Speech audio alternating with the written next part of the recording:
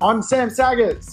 If we haven't met, I'm Sam. I coach people on real estate. And today we're kicking off a new, Facebook TV show, so to speak, called Ask Sam. Yes, it's the show you've been waiting for, that is for sure. Ask Sam is actually a show designed around asking some critical questions in the real estate marketplace and actually ending up in a place where perhaps you've got some questions which are on your mind, and I'm here to help you crack the code. Tell you what, you may know me from other podcasts that I do, The Urban Property Investor. If you've never listened to The Urban Property Investor, you need to. You haven't lived if you've never listened to The Urban Property Investor, where we crack some serious codes with real estate wealth. I guess if you don't know me, I've been involved in the real estate market for quite a long time now, and you're probably part of one of our many Facebook groups, and I really do hope that today I can give you some insights into the real estate market, some quick and dirty tips so you can, make the most of your day and certainly crack some real estate codes. Hey, if you don't know what I stand for, well, I'm wearing it. I've invented my own clothing line, actually.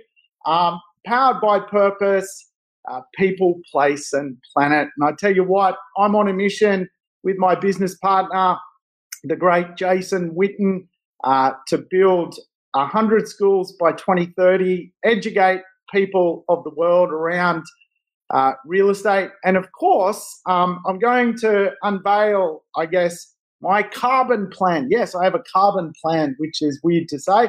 I have a carbon plan which I'm going to unveil to many of my members around how to leave the world a better place. We certainly want to make the world a better place through property and leave a big impact. So if you're in our village or our tribe, I'm sure you're starting to get some of that impact. And I tell you what, impact for me is also about making people money, which they can use in their world and change their world. I recently helped a client flip a property. He's pulling out about $100,000 out of that maneuver, and probably a little bit different to what I've gone and done, which is create passive income. His playbook with that $100,000 to add more to his deposit so he can buy a better house, so he can live in a better area with his family. And I think that's just awesome. I love hearing stories like that where people get real results from real estate. And I really wanted this daily show to be a little bit of a accountability idea for many people. I think you need to be accountable to somebody. And I wanted today's show, or the show Ask Sam, to really be about keeping ourselves accountable on a daily routine so that we can go the distance when it comes to being a great property investor. Now, look, this is all new equipment to me. I've got some fancy new cameras. I've got, you name it, my whole house is inundated with lighting and equipment. It's, it's become the real home studio. But if there's a bit of a lag, I will look into that after I watch this video back.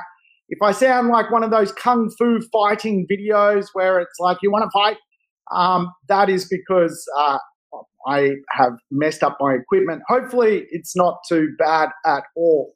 So Ask Sam is a show where you simply ask questions. If you've got any questions, you can put them in the chat box. And I will take your question and probably answer it the very next day, which is cool. Also, you've probably seen Jason's show. He's usually always been on before me.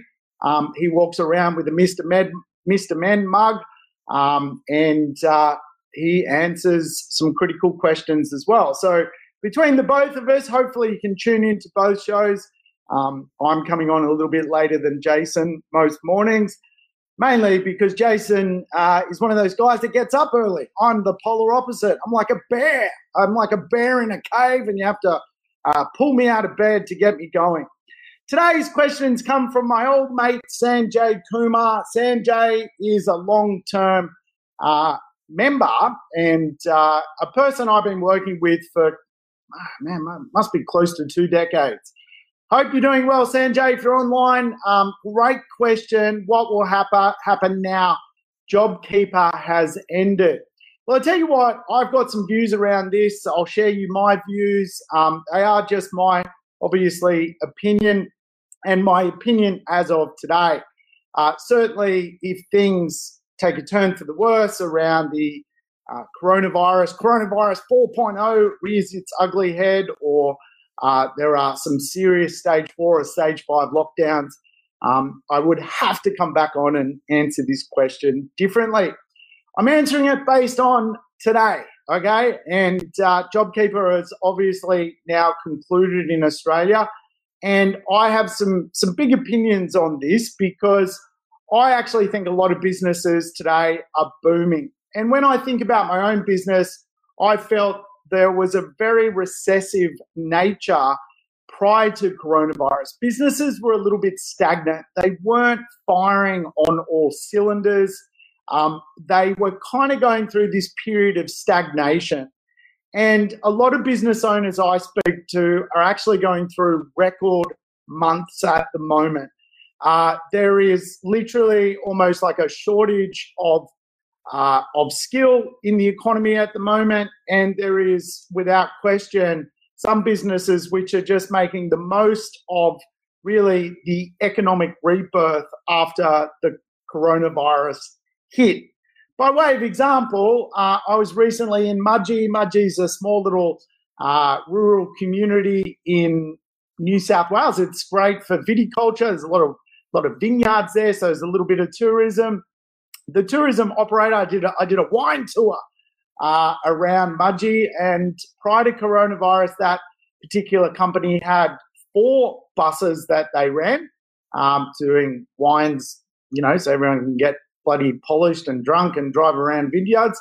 Now they're up to 7, and they're actually looking to go to 8 vans. And I think you are seeing this across the economy. I was just speaking to a lady at the local shops this morning. She's a Pilates teacher. She's opening her 2nd studio in this area because we are seeing the economy sort of reshape, more people spending more time local, and this is creating, again, so many job opportunities. She's actually put on 2 more Pilates teachers to teach the great sport of touching your toes at Pilates. So I think we are seeing that the labour market is going through a skill shortage at the moment, which plays into the hand of ending the JobKeeper dynamic. Obviously, without the new skill of migrants coming into the country, one of the big challenges is reskilling the economy with new people. And obviously, what we can do is fill up the skill with the people we already have.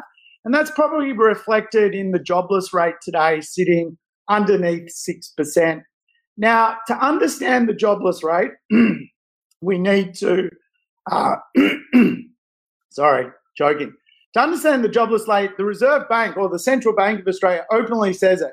You cut unemployment to 4.5%, everyone gets a pay rise. We're nowhere near that point, that is for sure. We are just under 6%. I think last time I looked at it, about 5.6%, which is really healthy, right? Think of the rest of the world right now, where unemployment figures are skyrocketing. In some countries, 17 to 22%. We're at like 5.6%. I also think JobKeeper did some pretty incredible things for businesses. Now, I own around 6 different businesses, which are proper businesses. I have another 3 or 4, which are kind of like side hustles, where on the weekend I sell a paddleboard, like I've got nothing better to do. But real businesses, out of the 6 real businesses with real people I'm committed to, I work with them every day. One of those businesses was really challenged during or before coronavirus came along. And it's probably fair to say that business was fighting hard, but it was on the ropes, and the 10 people inside that business were very vulnerable prior to coronavirus. In some respects, coronavirus came along and saved that business saving that job center. And I think a lot of businesses were pretty recessive prior to coronavirus. So the argument for me has always been the injection which coronavirus has created, or the government injection which coronavirus has created, actually dealt with the recession we were going to have anyway. It really did. It dealt with it, and it probably created a much better outcome by fundamentally throwing so much money into the economy. Now, I think about the 10 people that were working in that business, and I was really at the point prior to coronavirus going, you know what, this is not working. There's no money. This business is really challenged. So coronavirus came along and JobKeeper came along, and that business went from making a loss to absolutely making a profit without increasing turnover. It's kind of like a false economy of that particular business. It didn't sell more. It just didn't fundamentally have to spend as much. But what that actually did for that particular small business is it allowed it to create breathing space, to maneuver, to build more cash buffers, to fundamentally produce a new vision for that particular company. And lo and behold, now that company is actually going through its own little boom, which is just amazing, right? And you think about the 10 people that were working there prior to coronavirus coming along, their jobs were fundamentally on the line. And today, their jobs are very safe. And in fact, that particular business is now recruiting more people. So I think the JobKeeper situation ending is obviously not great for some people, but certainly I think the economy has rebounded very, very well. And some do argue, it's not my argument, but some people do argue that the JobKeeper was rather generous, and what that fundamentally meant was that people started to not look for work because of the generosity of the JobKeeper scheme. The argument in the labour market was that, or potentially if you make it less comfortable being on JobKeeper, more people will come back into the economy and take a job. So the signals are very good, right? 5.6 unemployment, strong, man. Like that's the envy of the world. I think only 2 countries are faring better from a rebound point of view around the globe compared to Australia. So really, really cool. I will say though, I do think JobKeeper really is a signal or a flag, if you like, for the great divide of the middle class, the inequality that is going to result from certainly from the jobs market reshuffle is certainly favouring the more skilled end of the economy. Hence why I always preach to property investors, buy skill. You don't only buy property, you'll also buy the people who live in that neighbourhood. And of course, I'm a big believer in the skilled economy. Here's an interesting fact. The second biggest employer in Australia is Uber. How crazy is that, right? You think it's a bank or it's a mining company. No. The second biggest employer, in an article I read from the Australian newspaper, is now Uber. So you think about what that actually means. Companies are often a very good, science to what a nation does. If you look at the top 10 companies in Australia, they're banking companies, they're agricultural companies, and they're mining companies. That's what Australia does. We are fundamentally in the finance industry, we are in the agricultural industry, and we're in the mining services industry. Then you go, well, they're the top 10 companies, and then now Uber is the second biggest employer here in Australia. The great divide is happening, and of course, one could argue, the Uber network or the Uber driver or the Uber food delivery is just, a sign of the times, the great divide. Someone's obviously doing really well. They don't even need to cook. They're doing that well. They basically Uber 3 meals a day and spend $150 a day on Uber. That is a ridiculous amount of money to spend on Uber, but this is what's happening. And of course, today the second biggest employer in Australia is Uber. Crazy to think. Hey, I certainly think some people are doing it tough. And when we look at the real estate economy, we can see that, some of the lower end of the market areas are missing out on this sort of growth activity which is occurring. And the reason why is there's a lot more pain in some of the less expensive end of the real estate market. And that has to do, again, with just the way the jobs market is flourishing in certain sectors and not so in others. Will the end of JobKeeper kill the property market and ruin the economy? Absolutely not. This is just my view. I think we're in a good place. Hey, I hope you've enjoyed the first show. Come back tomorrow. Ask some questions if you have any. I'm here to answer them. And that was a great question. Sanjay, you're a good man, and hey, thanks for tuning into the show. Bye.